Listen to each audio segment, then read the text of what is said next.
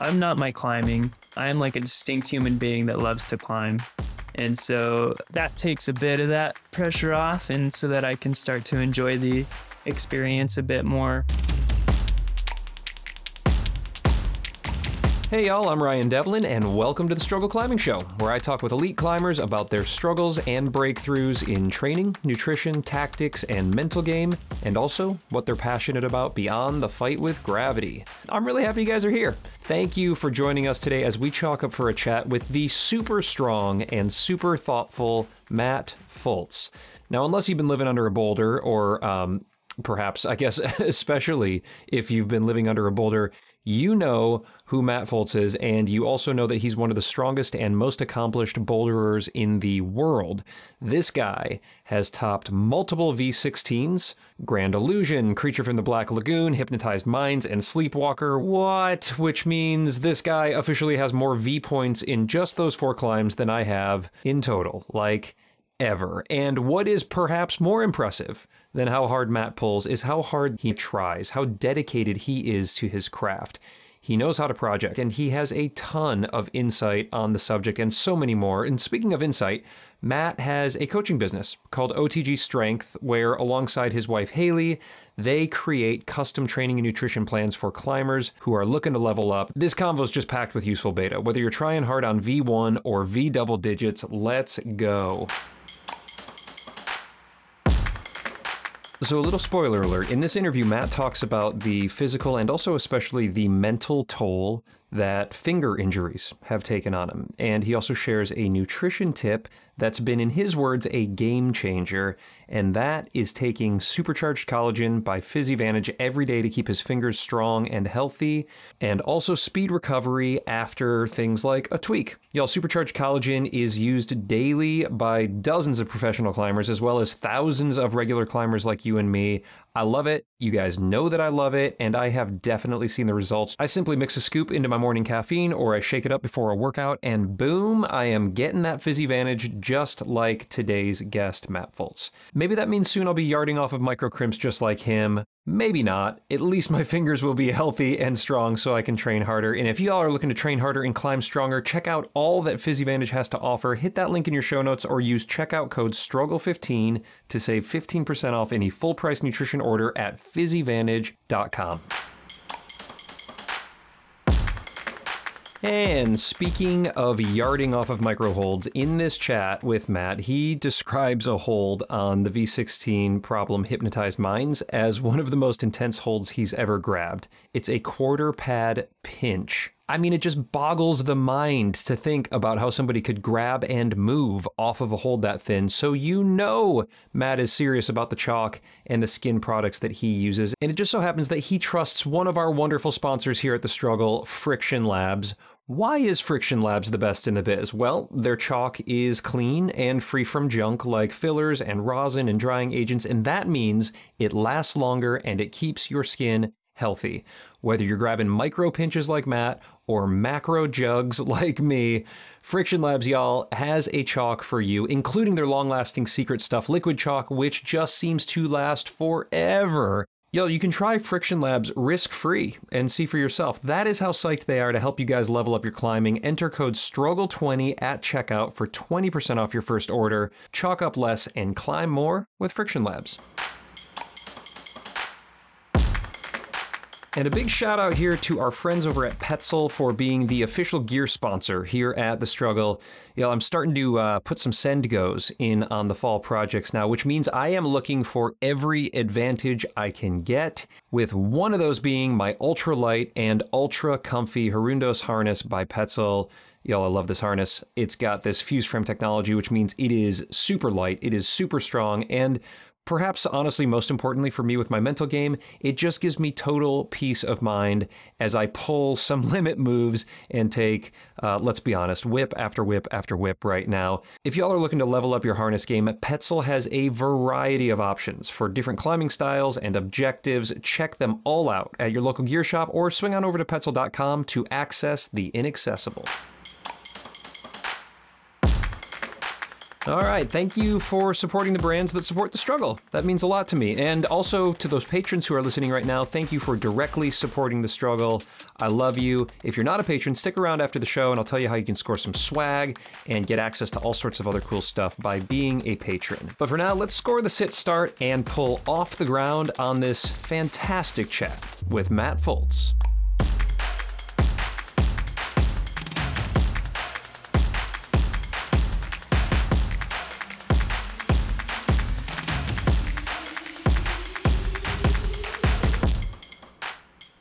Are we in OTG World Headquarters right now?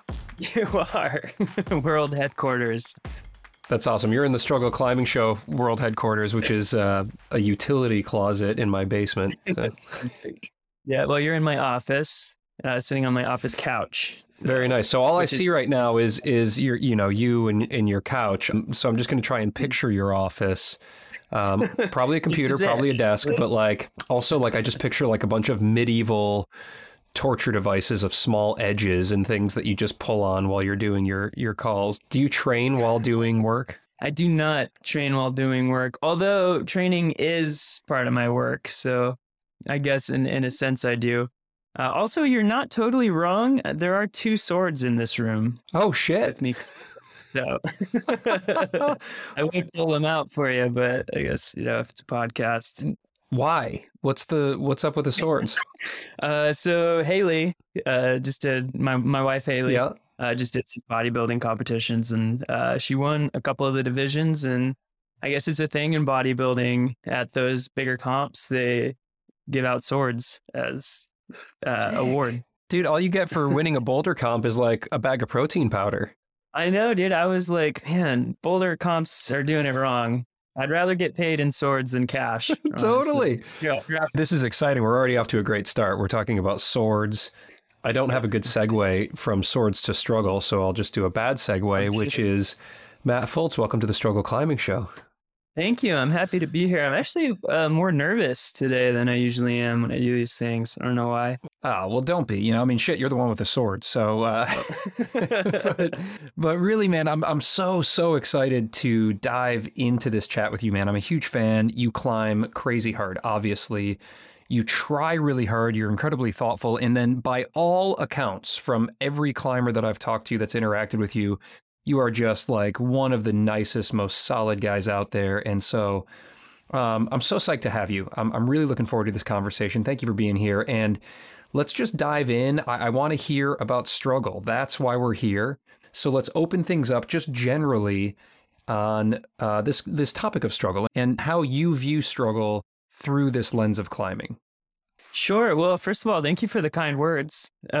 So to me in climbing, I have thought about this a little bit, and struggle, I was kind of going back and forth, but ultimately struggle is a blessing to me and in climbing, and that it's actually what I'm seeking out.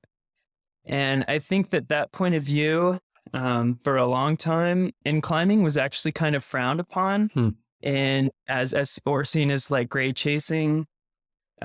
Especially when you're more of an outdoor oriented climber like I am, where, a lot of people's philosophy is more, you want to be out enjoying the nature and enjoying the good rock and the movement and enjoying time being with friends.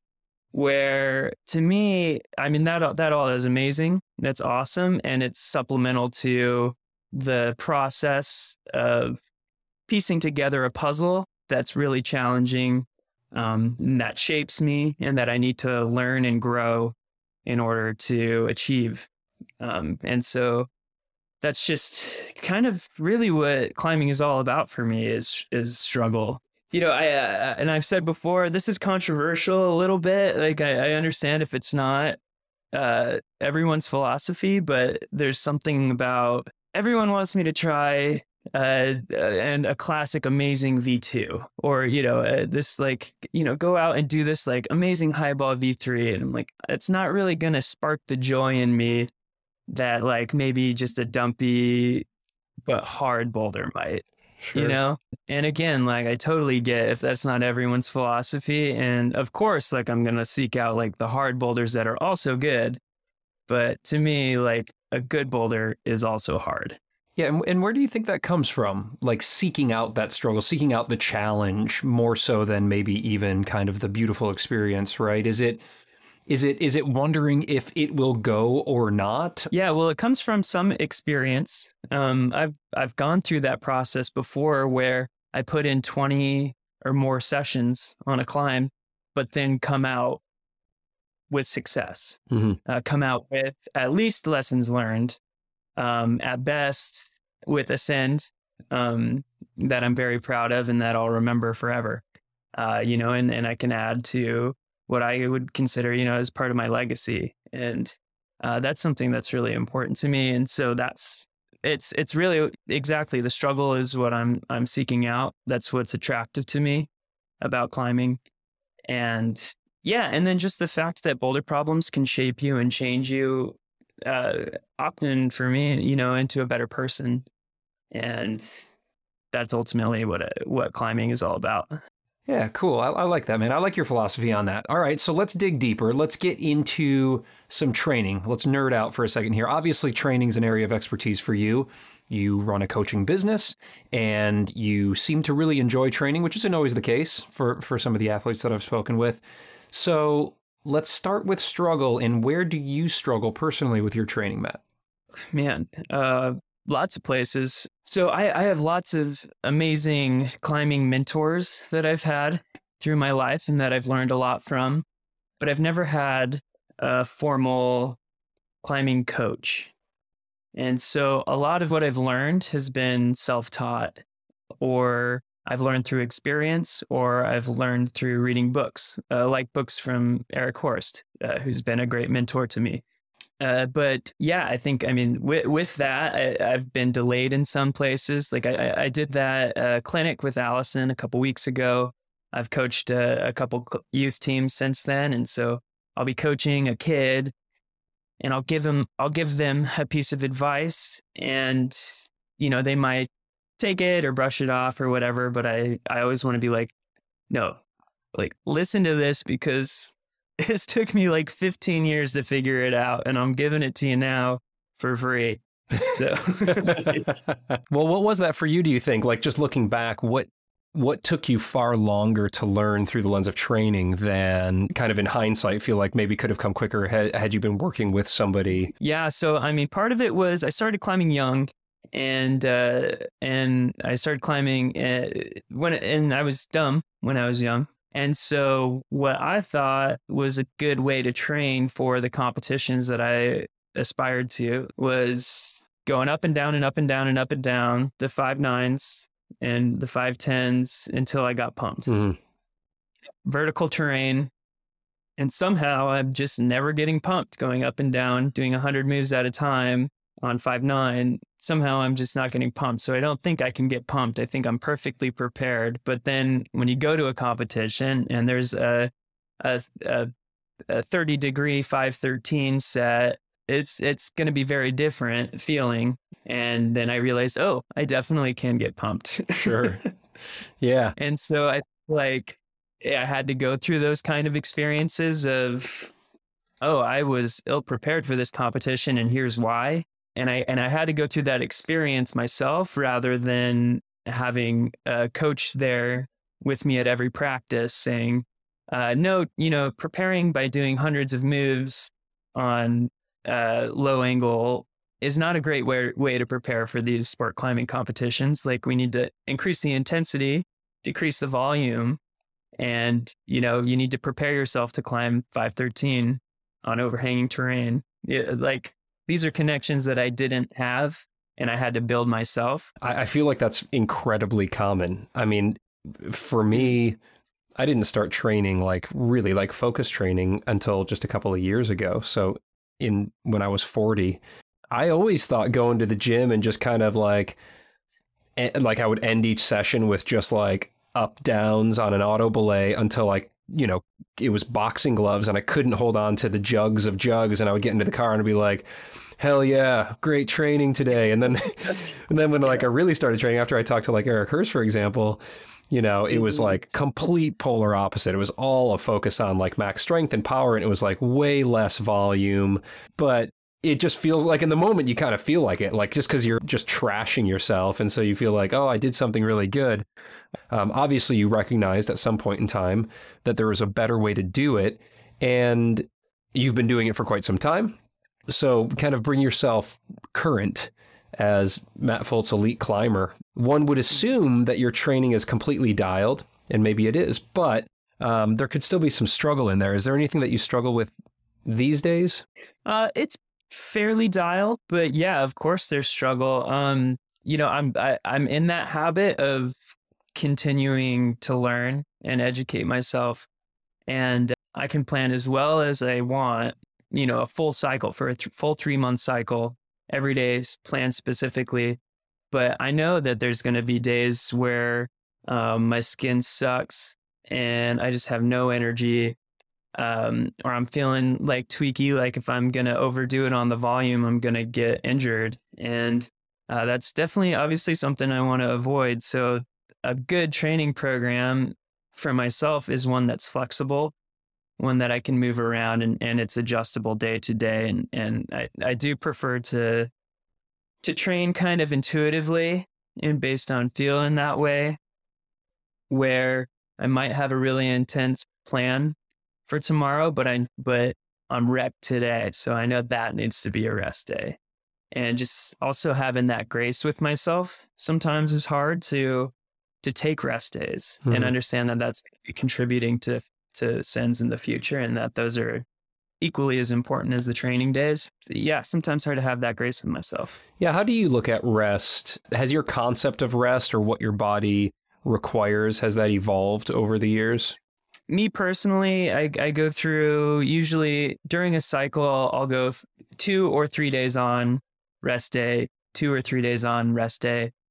But I've done cycles and I've experimented with 6 days on with a rest day. Wow. Of course, those are varied. I'm not just board projecting all 6 days and then resting. I'm doing a variety of workouts.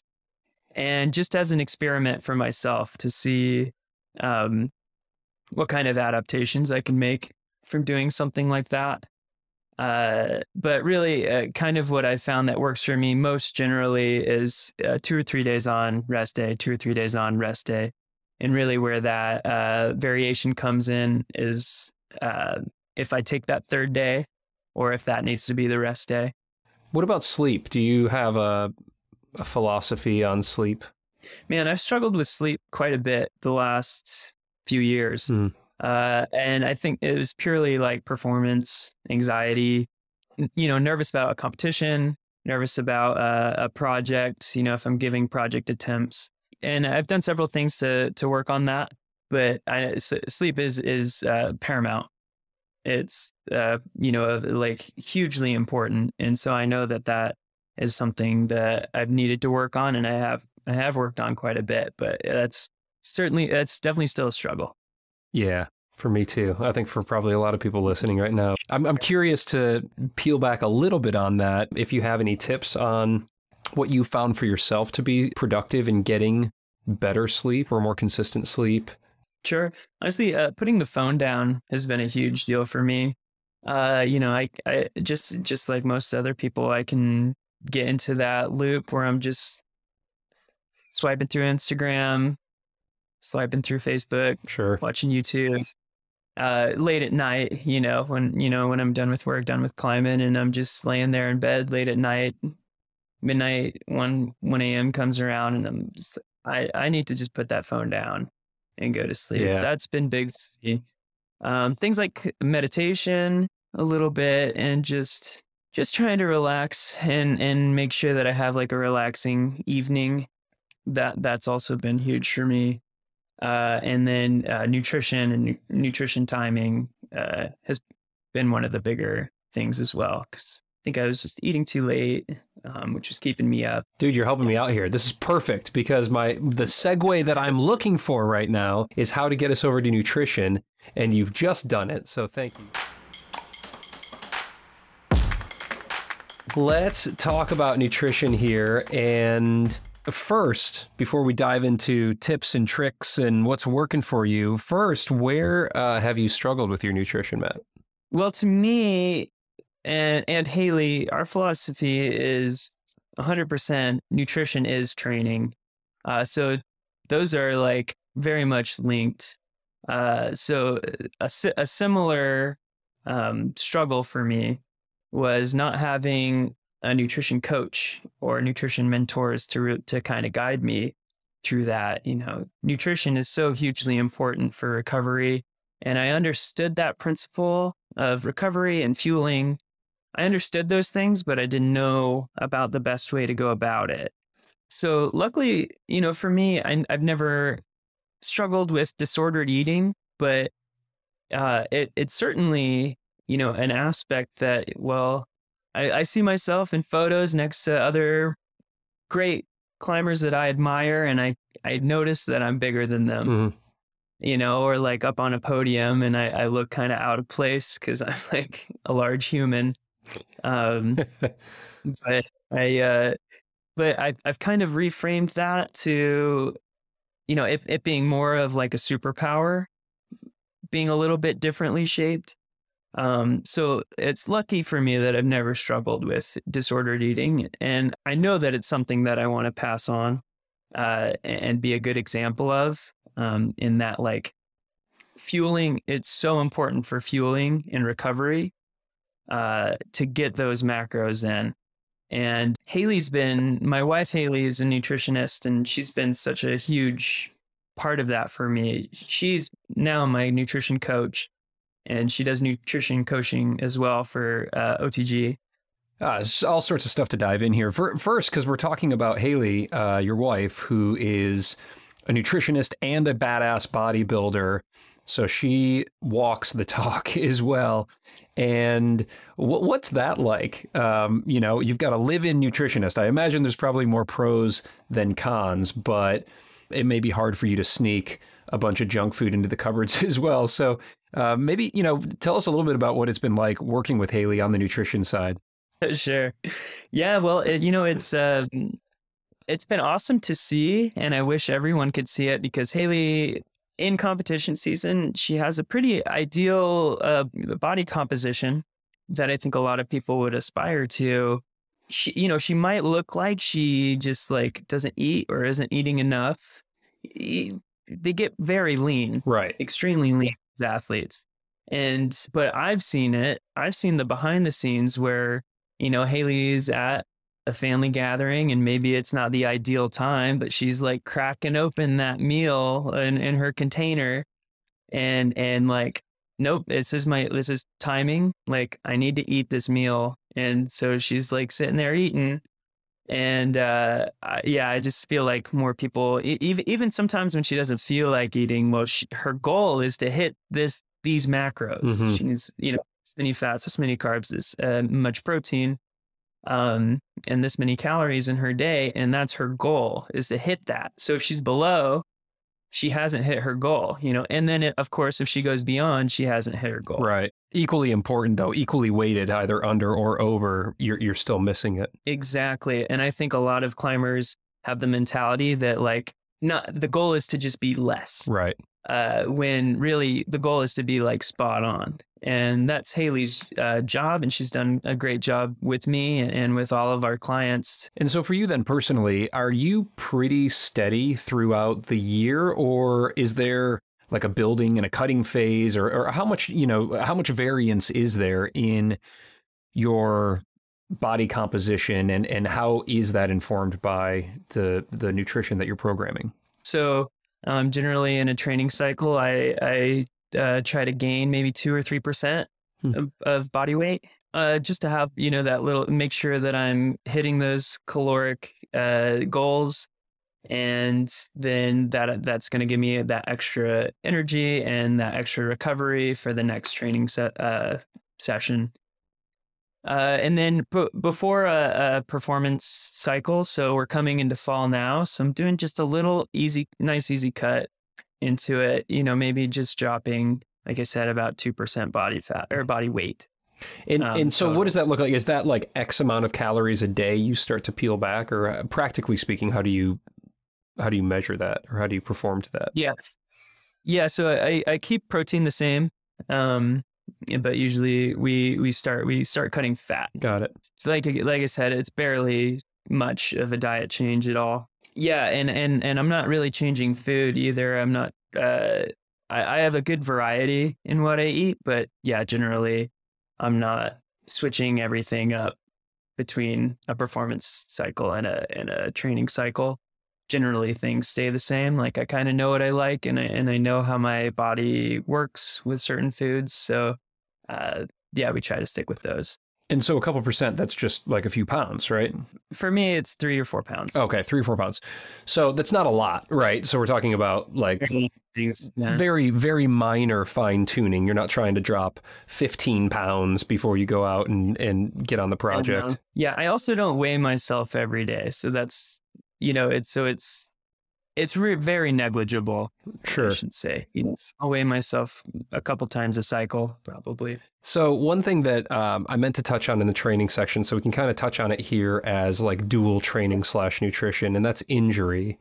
And you've dealt with some injury in the not too distant past even. Was it when you were working on Hypnotized Minds? Yes. Yeah, okay. Yeah, on Hypnotized Minds, I tore my A2 pulley and my index finger.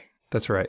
So first, let's look at it through the training lens if we could, and then we can shift over to nutrition. When something like that happens, and that's although not an uncommon injury for climbers who are trying very hard, it can be pretty friggin' discouraging, and it can set you back for a bit. Through the lens of training, was there anything that you could have done, do you think, to have maybe avoided the injury? Then following up on that, what did you do to try to recover as quickly as possible? I don't know about training. If there was anything I could have done to avoid it, I think it was more tactical. Mm-hmm. I was Hypnotized Minds has such intense holds on it that I think I tried it too many times in such a short amount, in just a short period of time, that it just put too much stress on that one joint, and it. Can you describe that move or just kind of the nature of that sequence there? Yeah, sure. So Hypnotized Minds is extremely crimpy on about a 30-degree face, and it has one of the most intense holds I've ever grabbed, which is this like perfect pinch that's maybe a fourth of a pad with a little nub for a thumb catch, but just a perfect mini pinch. And you can't really compromise on how you grab it. Mm-hmm. You can't hang on your skin. I can't like grab it a different way so that it doesn't put as much stress on a certain joint, or, and it's going to hit in the same spots on my skin. Otherwise, I'm not going to be able to do the move. Mm-hmm. So like, if I'm not grabbing that hold perfect, I'm not doing the move anyway. So just that repeated stress on that joint. And then going back, the third or fourth time that week was kind of like, I don't think that there was any training I could have done to avoid that. It was just, I probably shouldn't have tried it that much. And did you feel like, in hindsight, did you feel like tweaky or fatigue, or was it a surprise? No, that one was, so I've had 3 finger injuries in my career, and that one was different in that it wasn't me just trying to climb through like a tweaky finger and then it finally popping. It was one that was kind of just felt fine, and then instantly it was not fine. Wow. So yeah, hard to see. Didn't see that one coming. Brutal. What's your philosophy on training through pain? When do you start loading the injured finger? Yeah, it's all about load management. So I kind of make a habit to, or not a habit, but the last 2 times I got a finger injury, I made sure I was in the gym the next day.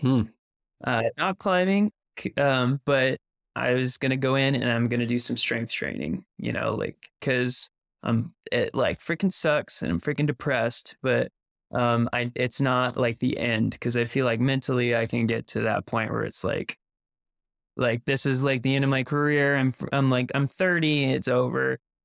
Right. It gets dark. Yeah. But I definitely want to, it's important to me to make sure that I get in the gym the next day and I am not loading the finger, but I'm doing my strength training, and I'm doing what I can.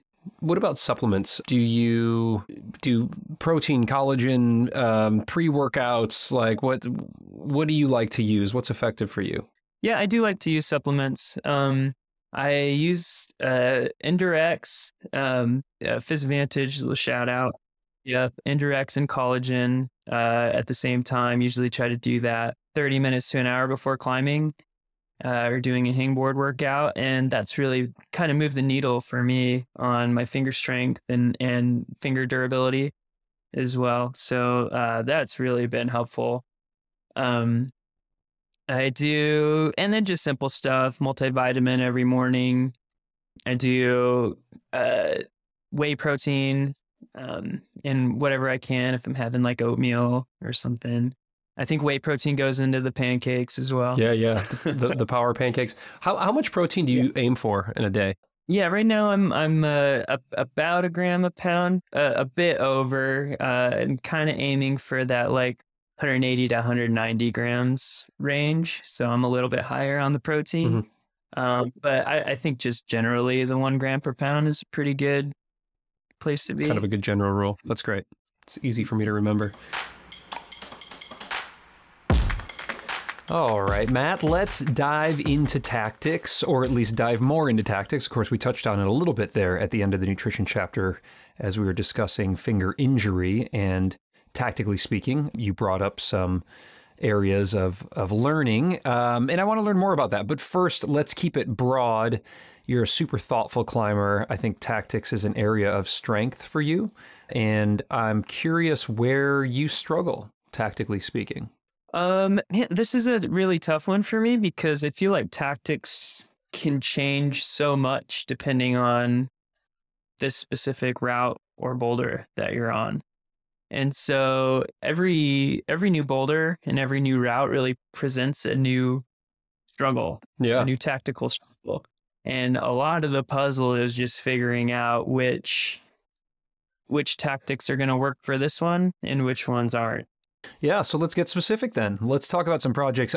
Just recently, I was looking back at some of the things that you've been working on, and Return to the Sleepwalker was a boulder that you've put some time in. Of course, Daniel Woods put that up, V17, not an easy climb, perhaps the hardest in the world. And it looked like you were working on it in what seemed to be very suboptimal conditions, like hot, like, I don't know, 80 plus degrees, humid.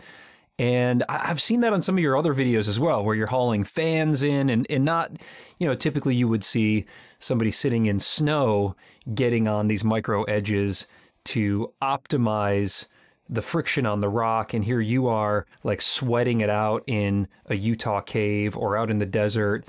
And I'm curious, tactically speaking, what goes into that? Because rock climbers are just always obsessing, it seems like, about condies and temps and humidity and this kind of thing. And here I've seen you working on some of the hardest rigs in the world in what appear to be not great conditions. But is there a strategy to that? Yeah. So this last winter into spring were some of my worst tactical decisions.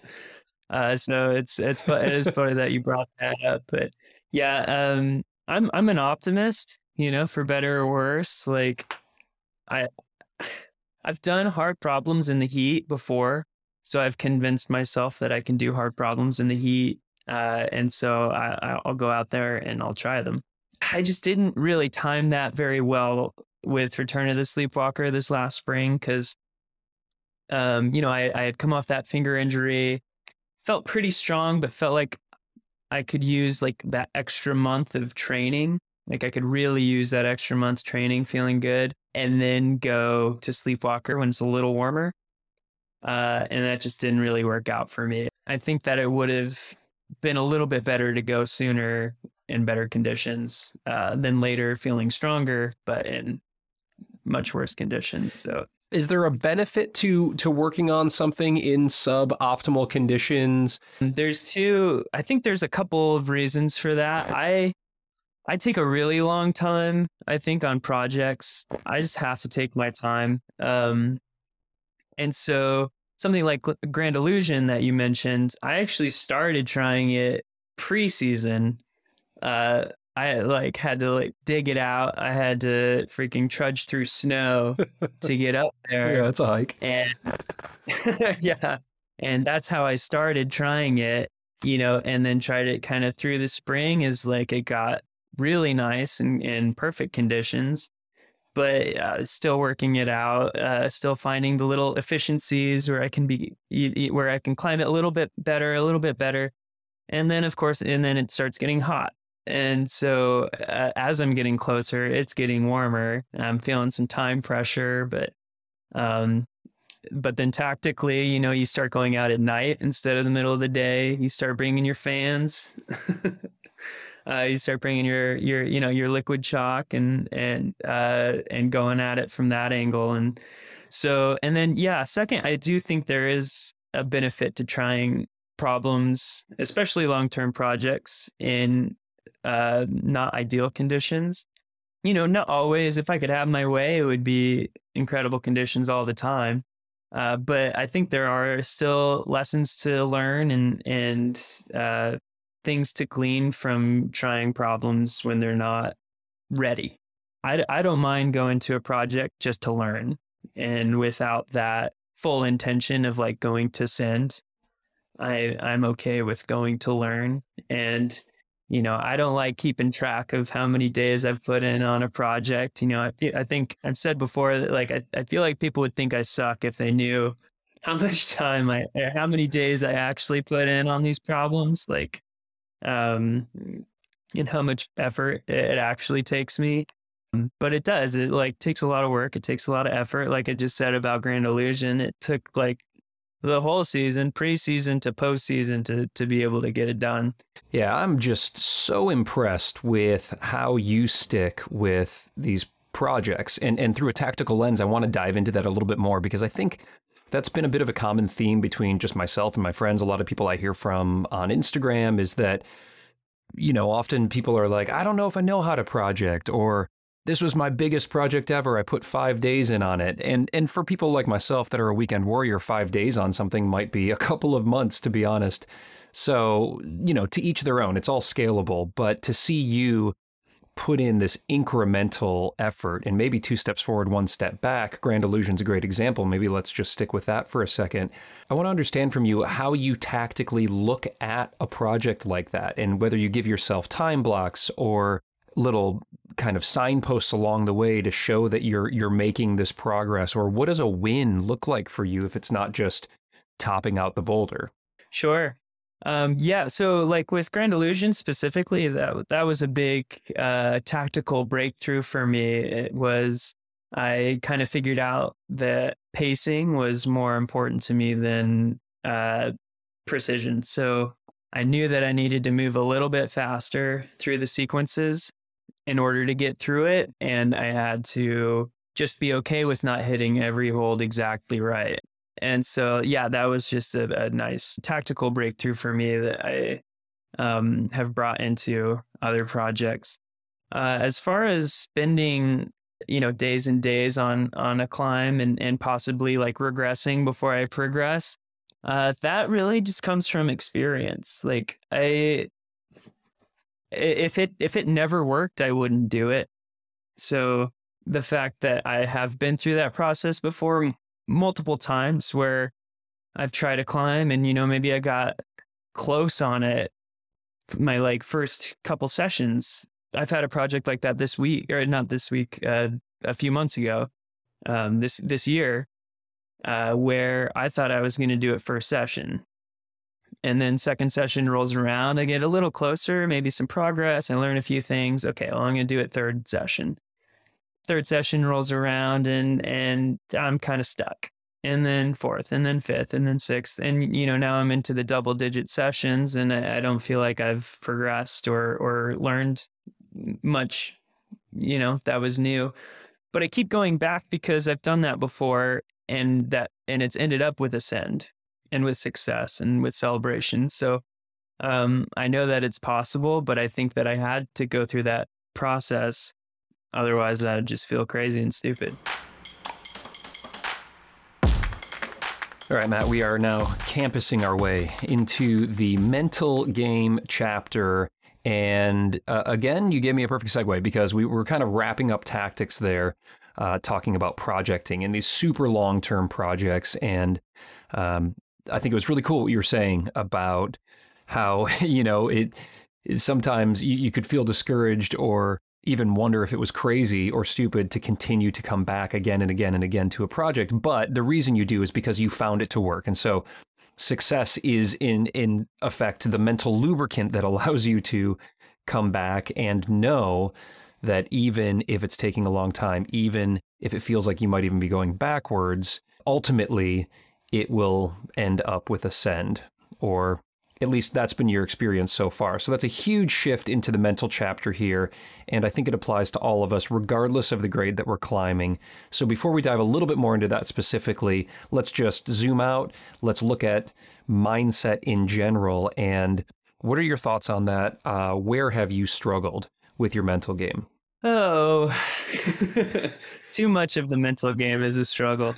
Yeah. So to me, we've talked about injuries a bit, and that's got to be the hardest mental battles that I've gone through.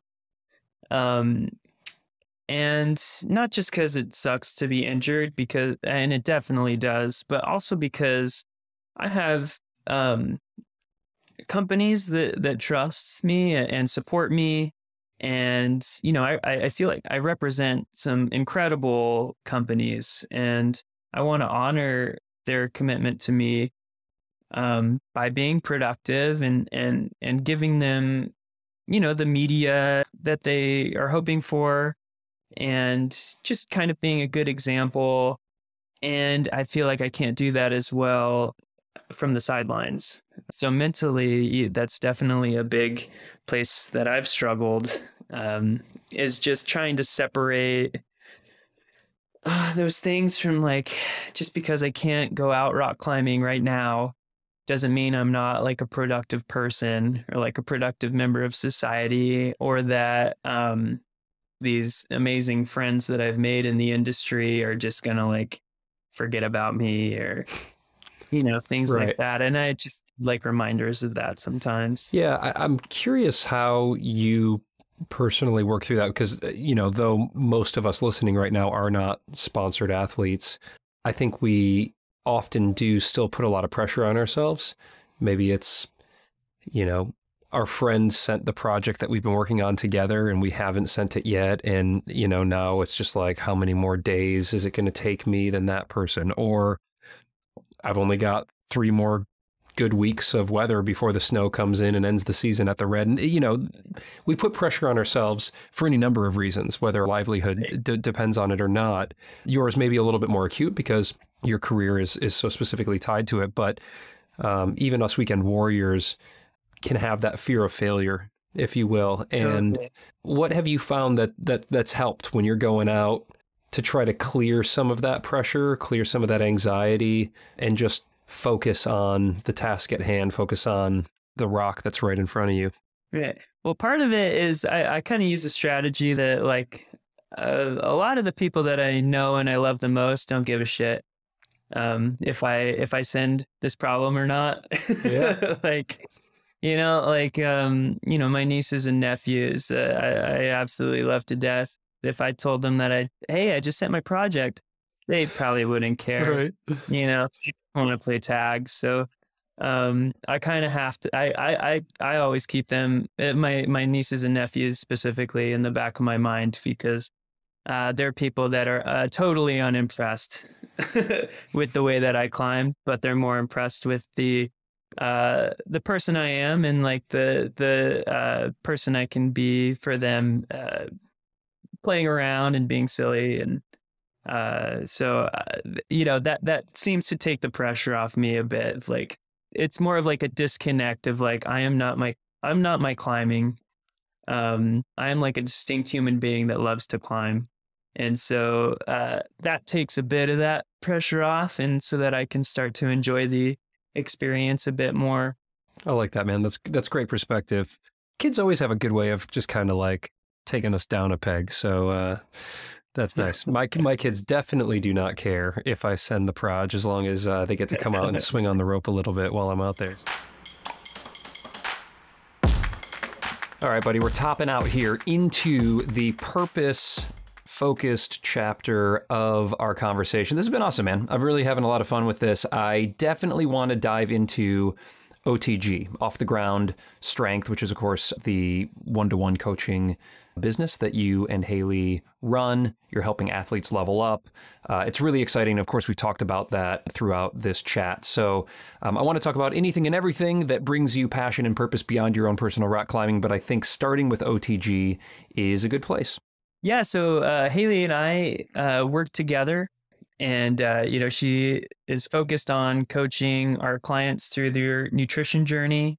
And I'm focused on coaching our clients through their training journey. And we work in tandem. So Haley knows when, what their schedules are like. So we know when they're going through a training cycle versus when they're in a performance cycle. And their nutrition is going to be a little different between those two. So that's a big thing. We use an app, the True Coach app. And so they, get their workouts every day. They know what they need to do. They go in to the gym or into their home gym or whatever, tick those boxes. And, it takes that stress out of planning your own programming out. This is what young Matt Fultz really needed. Instead of going up and down the vert 5.9 for, 100 moves, you just needed somebody to send you an app to your phone, which of course there weren't phones that had apps, I don't think, back when you're doing it. But at least people can do that now. So is it all customized to each client? Right. So there are a couple different options. There's one option that's kind of just more generalized. It has climbing intervals, hangboarding, movement work, things like that. And I've written, like 2 or 3 years worth of workouts. And then I'll go in based on their test week and what I know about their climbing. And I'll change some things, like the movement drills will be more specific for them. And then the more expensive package is our Apex plan. And that's where it comes with the nutrition. And then I'm like sitting down and writing your program from scratch day after day.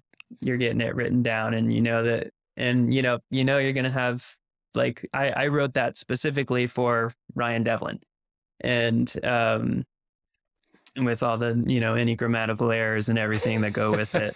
Yeah. So, this sounds awesome. I think taking the guesswork out of training is like one of the greatest things anybody can do for themselves. I was just lost forever, and then just happened to run into Eric Hurst at the Red one day, and we just kind of got to chatting, and then I reached out to him subsequently, and this was during the pandemic, and I was like, hey, could I just book a coaching session with you on Zoom?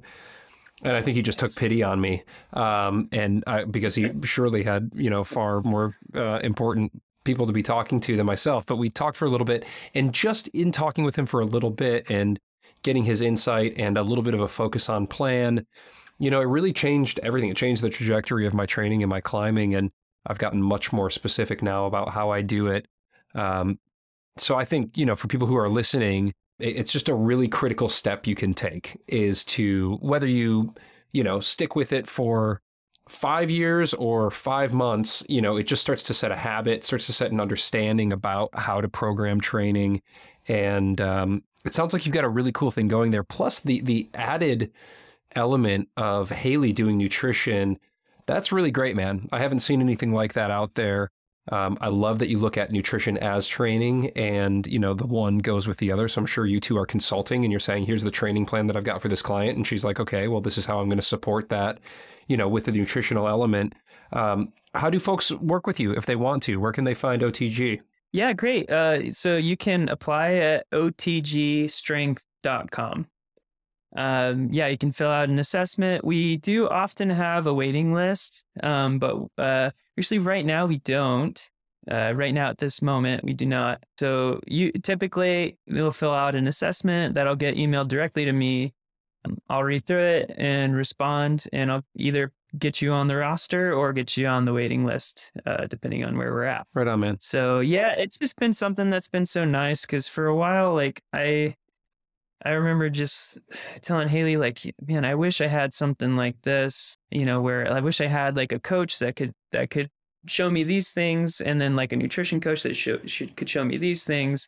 And I'm like, you know what? Let's just make it, because if I'm seeing this gap in a place that if I know that if I want it, then a lot of people might also want it. So yeah, it's been a really big blessing for us, and hopefully it's been a great blessing for other people as well. Yeah, I bet it's been incredibly rewarding for you and Haley to work with clients and help them to achieve their goals and their dreams. What is that like when somebody sets they want to hit a new sport grade, they want to hit a new boulder, they've got a trip coming up, you're working with them, and then I'm assuming you have stories where they've gone out and they've achieved or maybe gone beyond.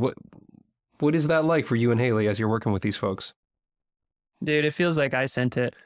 Yeah. Such a good feeling. Yeah. When I get like, a message saying thank you, and with the send footage attached, man, that's like a highlight of the day every time. That's so great, man. Well, what's next for you? We're coming up as we're recording this. We're pushing into the fall season here. What are your plans? What are your goals?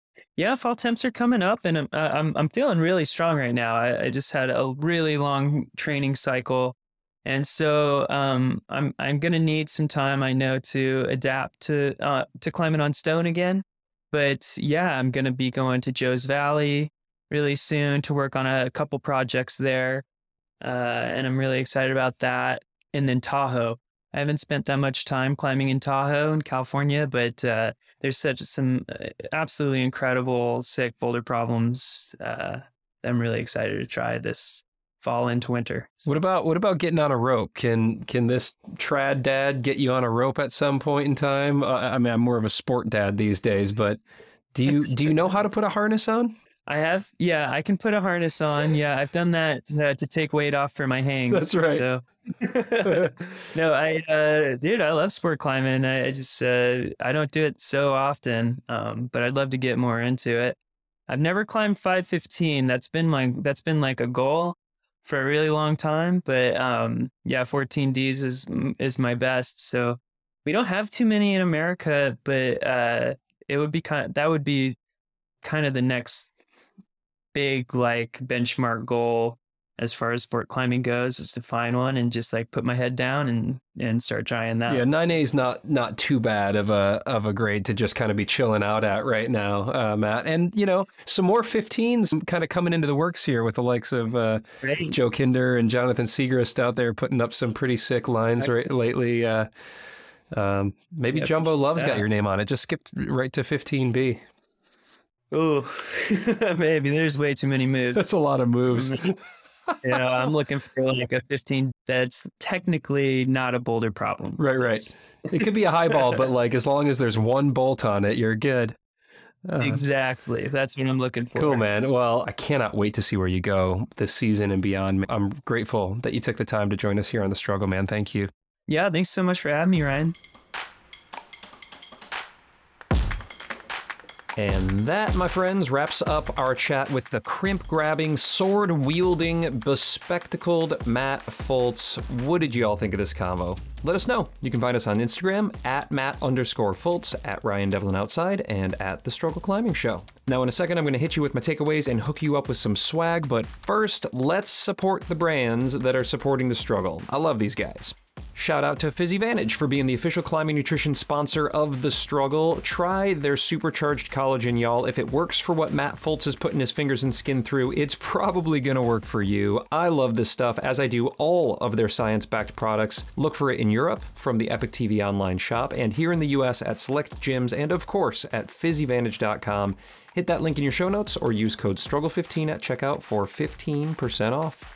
Also, be sure to check out Friction Labs, y'all. It's what top athletes, including today's Crusher guest, Matt Fultz, are using for dependable, long-lasting grip. My personal favorite is their Gorilla Grip. Matt loves the super chunky Bam Bam. Doesn't surprise me. With fingers as strong as his, he must crush chunks of chalk. But you know what? They got a flavor for everybody. So pop on over to frictionlabs.com and check it all out. Use code STRUGGLE20 for 20% off your first order. Chalk up less, climb more with Friction Labs. And y'all, the psych is high for the ultra-light, ultra-strong, and ultra-comfy Harundos harness by Petzl. Swing by your local gear shop and just try one on. You're going to feel the difference just like I have on my fall projects. It's awesome. Access the inaccessible at petzl.com. Oh man, so many takeaways from this chat. First, let me focus on just the value of having a sound coach or some guidance or some sort of plan when it comes to putting together a training and nutrition strategy. Matt obviously cited this as his top struggle as he looked back at his earlier days of training and tactics. And fortunately, now there are loads of great resources for all of us. I mean, Matt and I talked about Eric Hurst on there. There's a ton of resources that he has. I mean, hell, Matt himself has a coaching business that is amazing. And if you're lucky, you could just have Matt Fultz as your coach. So check that out if you want. That would be incredibly rad. What else? Oh, I'm just super inspired by Matt's long lens as it comes to projecting. I mean, perhaps spending months or even multiple seasons dialing in just a few moves. I get antsy if I haven't sent a project after like 5 attempts. And of course, I'm recognizing that that's just like not the right perspective to have. I want to have a little bit more patience and a little bit more of that longer lens like Matt does, finding joy in the work and reward in incremental progress. That seems like a real key to limit projecting. I love it. All right, that clips the anchors on this episode. So much love and so many kisses, mwah, mwah, mwah, mwah, mwah, to all the new patrons out there. Y'all, I'm so grateful for your support as I just am like hustling away here in the podcast/utility closet to bring y'all some content that I hope you find valuable and enjoyable. And if you do feel that way, and of course, if you're in a position to support, pop on over to patreon.com/The Struggle Climbing Show to check out some of the tiers and the perks that we have. We've got a level for anybody, and we got some cool stuff. Stickers and can koozies, access to pro clinics and ad-free episodes, loads more. I'm going to hook you up for supporting me and the hardworking climbers who are putting these shows together each week. Check it all out. Thank you. I love you. And speaking of stickers, if you have room for just one more on your Nalgene or your stick clip, I will be happy to send you one free of charge. I actually just mailed a sticker to someone in Australia, and I think it cost me like $15. I am terrible with my money, y'all. So if you want a sticker that costs you nothing and could potentially put me into bankruptcy, simply rate and review the show wherever you listen, and then just tag me as you post a shot of that review on Instagram, and I will slide into your DMs and hook you up with a super expensive yet free sticker. The Struggle's a proud member of the Plugtone Audio Collective and is carbon neutral in partnership with Honnold Foundation. This show was hosted and produced by me, Ryan Devlin. Remember, the struggle makes us stronger. I hope you guys are doing great out there. Let's climb hard and do good things in the world.